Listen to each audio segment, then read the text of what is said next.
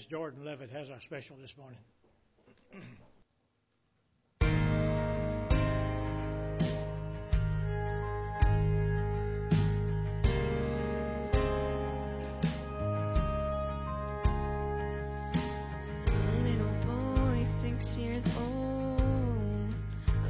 Too used to being alone.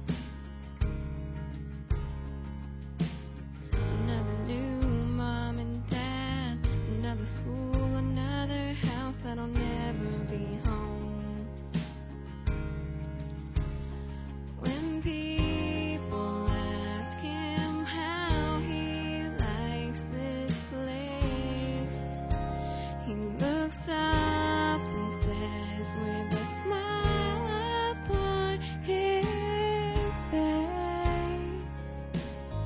this is my temporary home. It's not where I belong.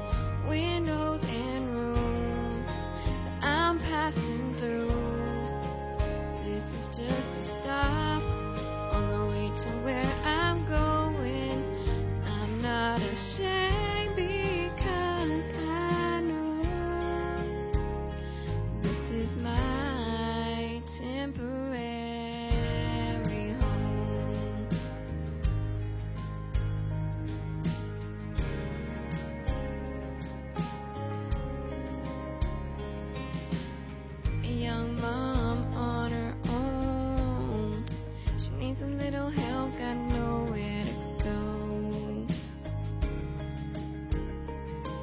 She's looking for a job, looking for a way out, 'cause a halfway house will never be home. At night she whispers to her baby girl, someday we'll find a place here in this world. This is our temporary home. It's not where we belong. Windows and rooms that we're passing through. This is just a stop on the way to where we're going. I'm not afraid because I know this is our temporary home.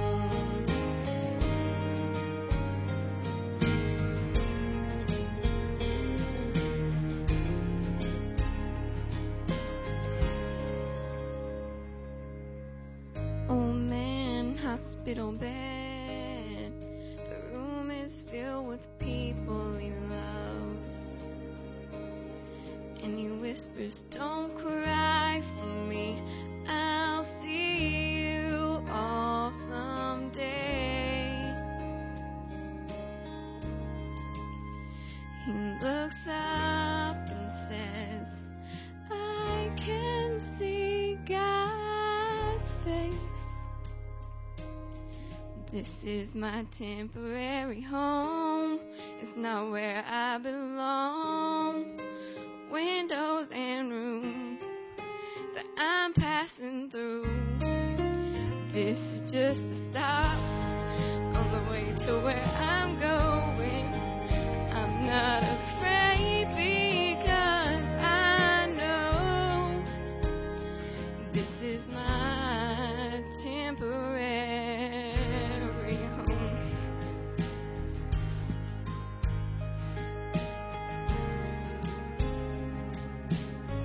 This is our temporary home.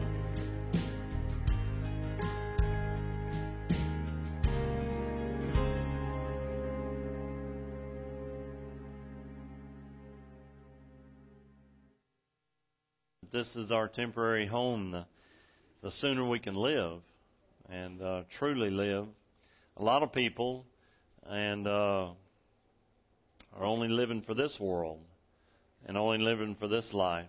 And I was preaching the other day about a mentioned in the message about a popular preacher who is he wrote a book. It's very, very popular, and the title of the book is called Your Best Life Now. And if that's true, well then that means the next life is worse. And certainly we should realize that this is not the best. This is our temporary home. And the best is yet to come. And the best is heaven. The subject matter this morning is about the attitude of Jesus and having a kingdom attitude. All of these little points here you see are points in the message. I had to write really small to get those on those little squares. But those are all of our points in the message this morning. We're going to get there. And as I was looking ahead at how to break up we're here basically at the end of the Sermon on the Mount. And I came to this verse and I said, well, do I tie this verse into what's next? Or do I said, no, there's too much in the Bible about this verse. And I said, I just have to deal with this one verse. So we're just going to deal with one verse and see what the Bible has to say about our attitudes. So let's stand for the reading of God's holy word, Matthew chapter 7 and verse 12. Again, thank you for being here this morning. Thank you so very much. I'm so excited for those who came out to support Patrick. And by the way, this baptism did not save him. His baptism was of an act of obedience, following Jesus Christ as Savior. That he believes that Jesus was buried and rose again, and that it identifies him with his teachings, the teachings of Jesus Christ. And therefore, all things whatsoever you would that men should do to you, do you even so to them.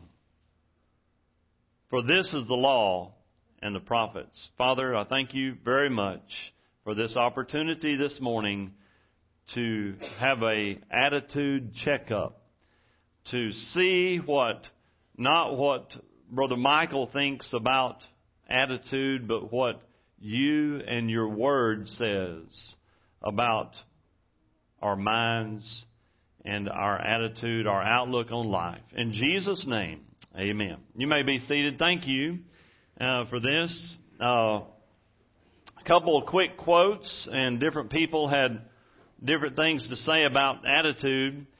My relationship with God is now a part of my relationship with men. Failure in the one will lead to failure in the other. This is Andrew Murray. Another quote, the most important thing my dad taught me is that there are more important things than me. Can I get an amen on that one? That's a good one. If you realize in life that, to have an attitude, realize that there are more important things than you in life. But a lot of us can get self-centered, selfish. The Bible is replete with that we can get caught up in our own desires.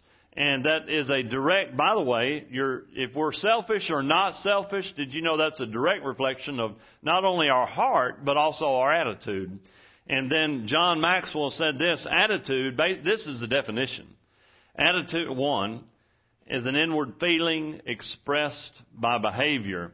And have you ever noticed someone, maybe it's one of your kids or a friend or a relative, that you don't even have to speak to them, and you can look at somebody, and if you know them, and you can tell their attitude. You can just see it on them.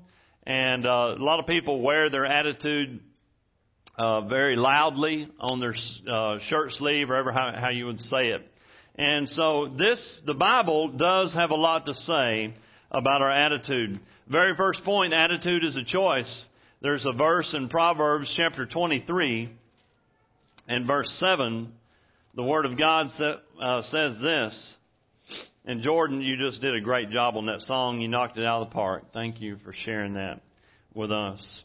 Proverbs chapter 23, verse 7, and it's just reading the first part. It says, "For as he thinketh in his heart," and it means anybody, any man, "so is he." And it goes on a bunch of other things, and so how you treat others is a choice. Attitude's a choice. The way I choose to behave, the way I choose to. A lot of people say, "Well, no, I feel badly, therefore I act badly." I've seen people though that they made a different choice. I've seen people that felt badly yet still encouraged other people. I've seen people that were discouraged, but they tried to encourage other people. And that's a hard thing to do. You know why? It goes against a lot of people's natural wiring. It goes against our flesh. A lot of times we only treat, and the Bible says this, if you only love people that love you in return, what reward have you? If you're only kind to people who are kind to you, but this is saying the totally opposite. And you know, this idea was even stated before Jesus. He preached this. You can find this in other writings and historical writings of philosophers and different ones. But Jesus said, this is it. Now, I'm preaching all this in the middle of his sermon right here before he's fixing to get into heaven and hell. And there's two ways, and broad is the way that leads to hell and destruction, and narrow is the way that leads to life and everlasting eternity with Jesus Christ. And he's fixing to get into all that at the end of chapter 7. But right here, before he finishes this thought, he says, listen, the way you should treat other people, the way you would like them to treat you. And so the Bible says this, and Jesus says this right here in the Sermon on the Mount. You know, we shouldn't treat people kindly just because they're kind to us. If they say, well, you know what, I don't like them because they don't live like I do. They don't measure up to my standards. You know what? They don't do things the way I would like for them to be done. If they're nice to me, well, I'll be nice to them. But you see, our example, and you can say, you know what? If you're spiritually minded, if you say, I need to do the right thing, you say, who's our best example? Jesus is our best example, okay? Let me ask you this. Were people always nice to Jesus? Did people always do things His way? The answer to that's no. This means no. This means yes. Okay? And then let me ask you this. Does any of us measure up to His standards? Yet how does He treat us? You see, we fall short in every area. We're not always nice. We definitely don't measure up. It means we're sinners. Yet Jesus says that we are to be kind to others just like He was kind to others, checking our attitude, saying, how do I need to treat other people? How do I need to approach other people? And by the way, you say, well, that's Jesus and we can't do what He did. But He asked us to. Then why would He do that? Was He lying?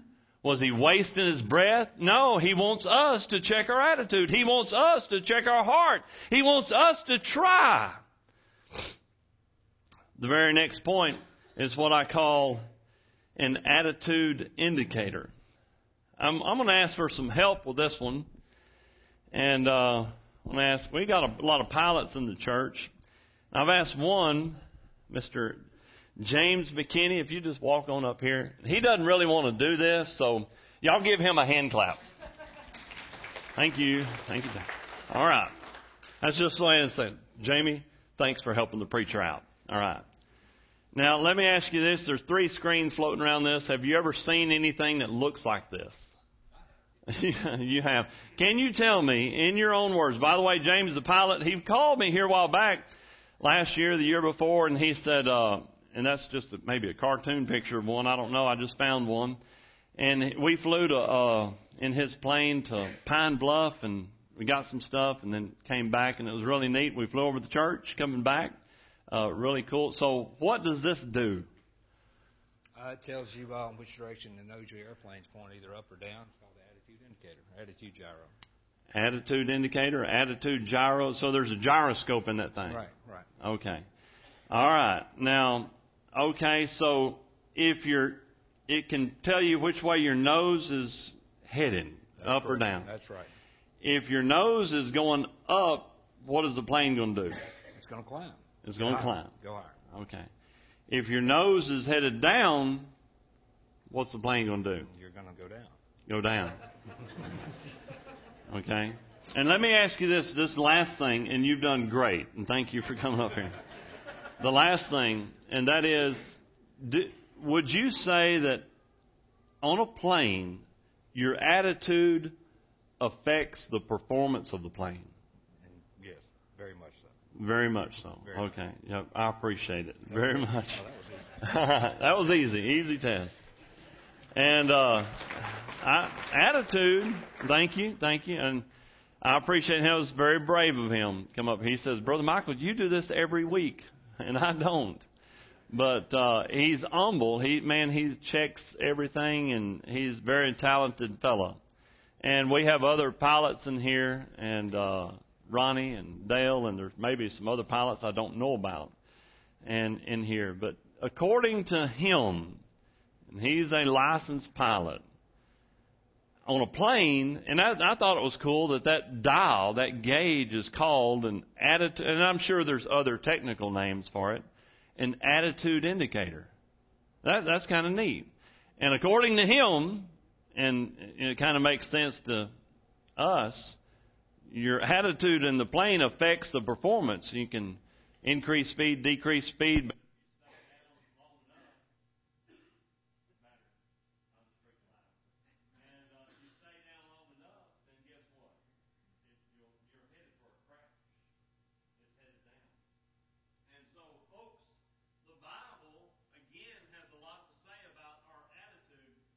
Good indicator. There we go.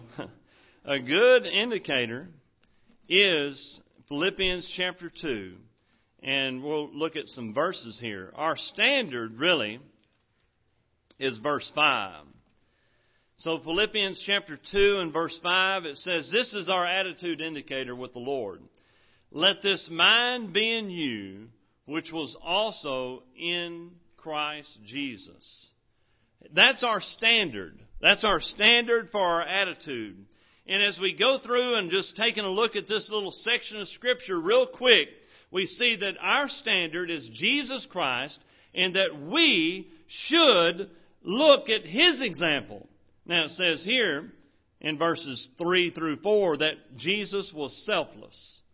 Let nothing be done through strife or vainglory, but in lowliness of mind let each other esteem other better than themselves. Look not every man on his own things, but every man also on the things of others. Jesus Christ, according to this, verse 3 and 4, was selfless. So if I'm going to check my attitude, and if I want to behave correctly, now, again, you say, well, I think my attitude is based on how I feel. Well, that's a worldly lie. Either Jesus said we can do things that goes against our wiring, in other words, to love people that don't love us back, to be kind to people that aren't kind to us. Was Jesus saying, giving us an order that's impossible? No, He wasn't. He was saying you can do this. Matter of fact, I don't think Paul was wasting his breath. It's not in your outline, but Philippians 4:13 says, I can do all things through Christ who strengthens me. So Jesus was selfless. So what does that tell me? I need to be selfless. In other words, not selfish.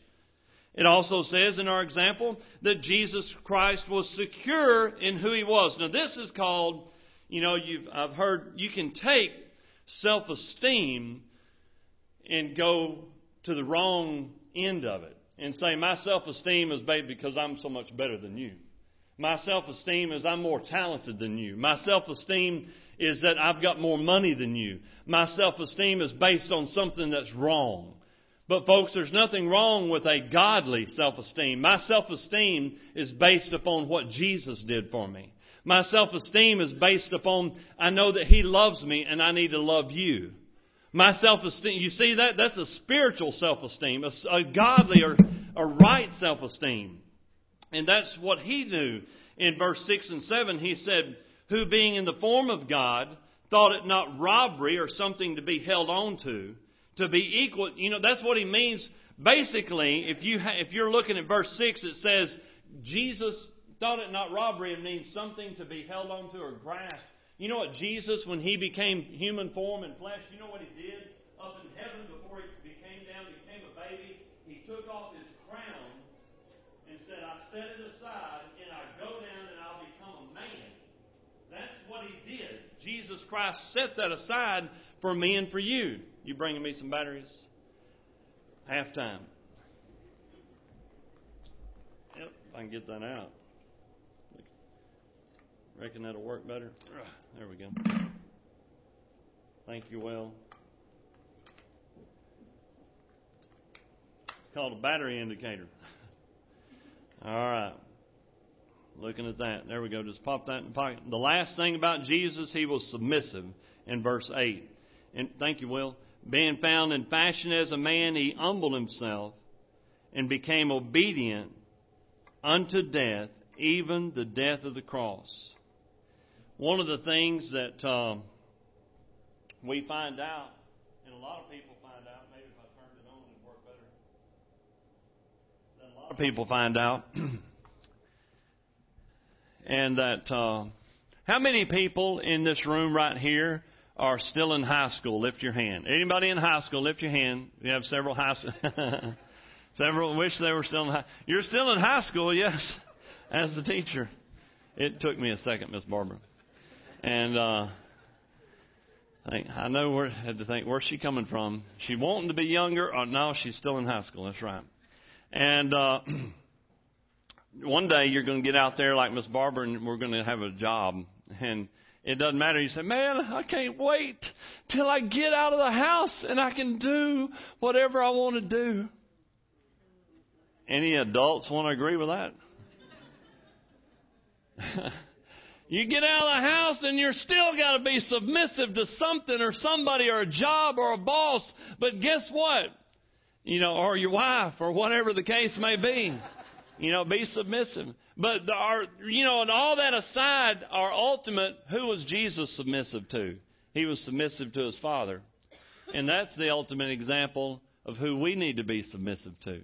So again, oh, by the way, it was a choice he made, which is also you have a choice whether to be submissive to your Heavenly Father or not. Again, attitude is a choice. Moving on, the heart indicator. You know, the Bible says in 1 Samuel chapter 16, verse 7, real quick, just flying through and speeding things up. Listen very closely. God looks at the heart. And he doesn't care what kind of clothes you have. He wants to know right now whether your heart is open or closed, if it's black with sin or white because the shed blood of Jesus Christ has been put on it. In other words, how's your heart this morning? We all have a heart indicator. How we treat other people, listen to this very closely, because people look at the outside and folks, we all judge each other. We shouldn't, but we judge each other inside. That's one sin. If you tell other people what you think of other people, then you've committed two sins. That's judging verbally then. But, you know, we think about this, how we treat other people is not the gauge of who you are. It is not, but it is the gauge of who you're living for. Did you understand that? The way you treat other people does not determine what kind of person, because we're all sinners, who you're living for. We're either trying to please Him or ourselves. You know, people can be very frustrating. I need to be nice to other people. I need to be nice to other people. You can tell a man that there's 300 billion stars in the sky. Say, man, there's 300 billion stars up there in that sky. And he'll believe you.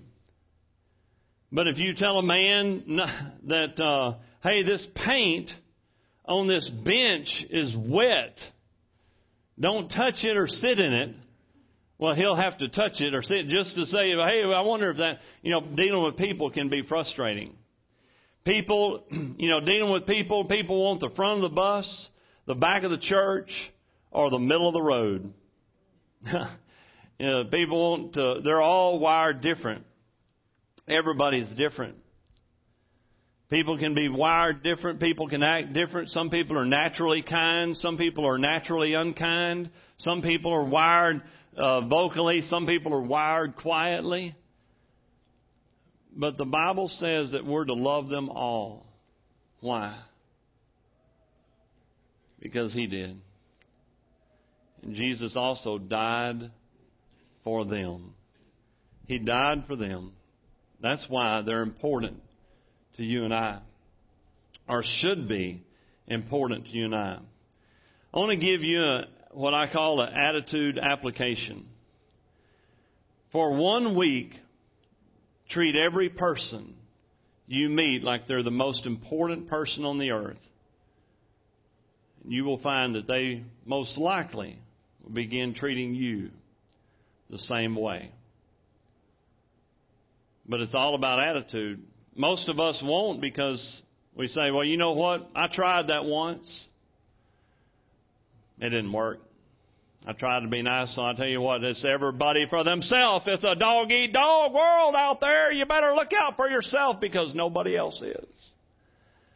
That's the attitude of the world and not the attitude of Jesus, is it? It doesn't match His teachings anywhere. It doesn't live up to what He believes. Attitude in the Bible has a lot to say about attitude. Attitude can give you an uncommon perspective. You know what Israel said about Goliath? Israel said this is their attitude concerning Goliath. He's so big, we can never kill him. But David had a different attitude. He said, he's so big, I can't miss. That's a different attitude. And you see, it's all about attitude and the way you look at a problem. There was this new foreman on the job.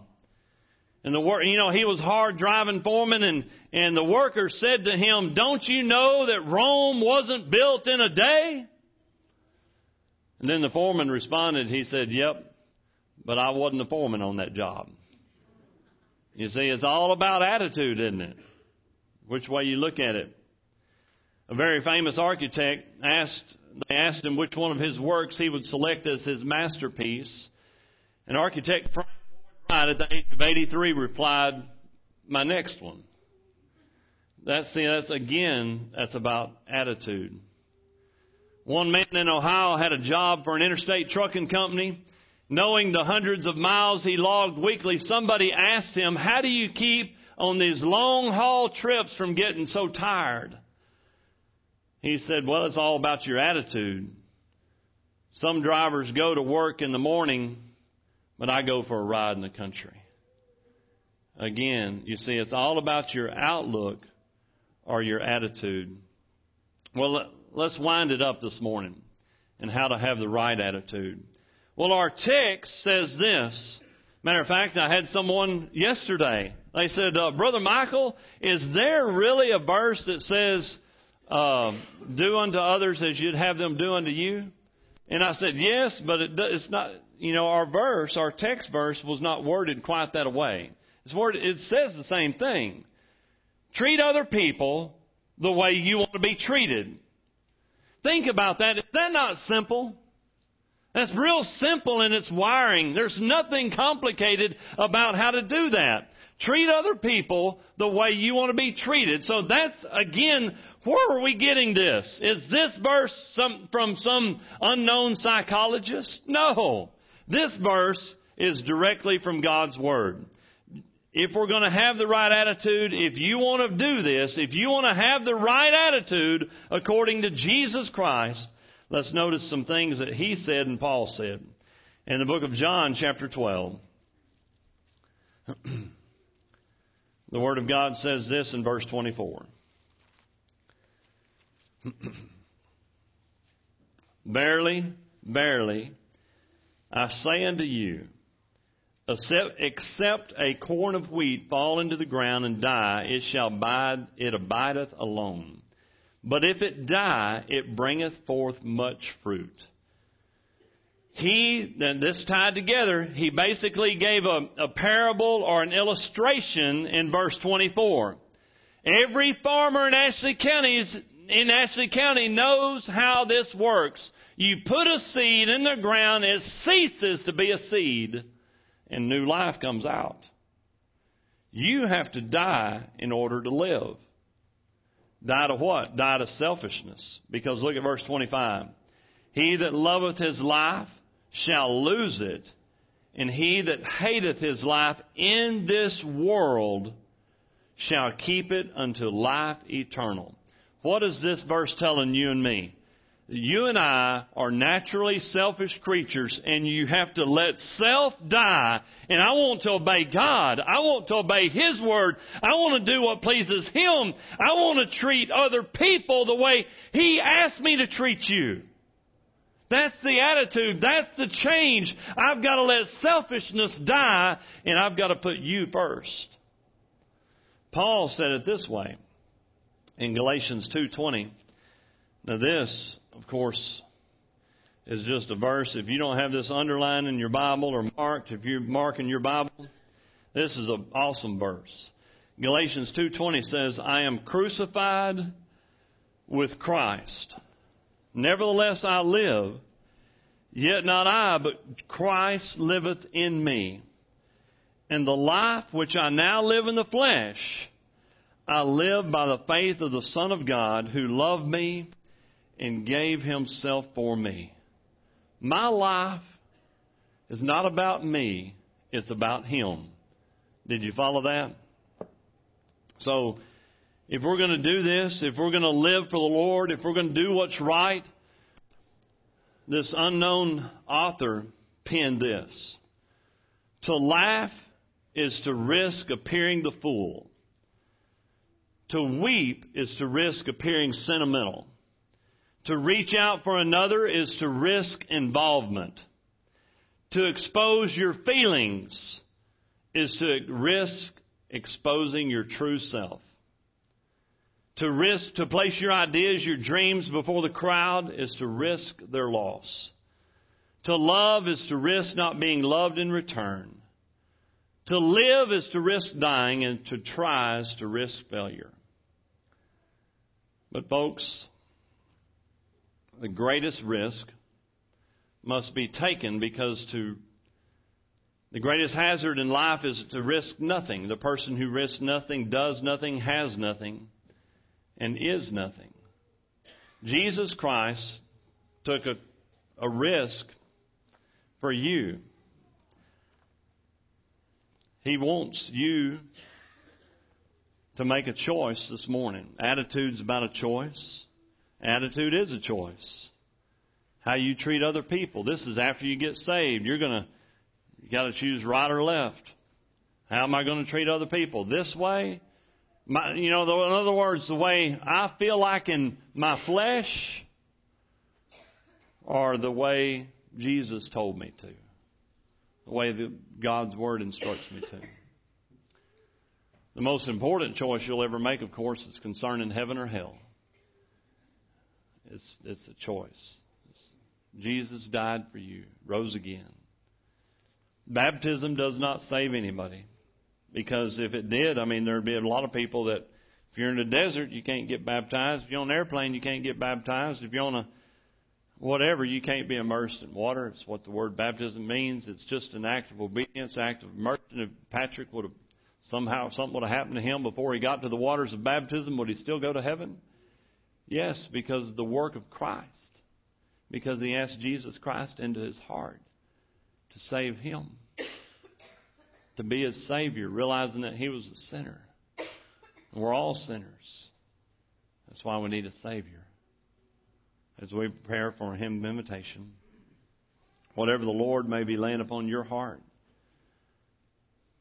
it's between you and Him. Let's pray. Father, I thank you so very much for allowing us this time to look at your holy word, to see what it says about how we treat other people, about how our heart is. Our heart without you is deceitfully wicked. Our heart without you is unkind, unmerciful. Help us to reflect you in our actions, in our treatment of others. Help us to think through your Holy Spirit. We praise your name for answered prayer. In Jesus' name I ask. Amen.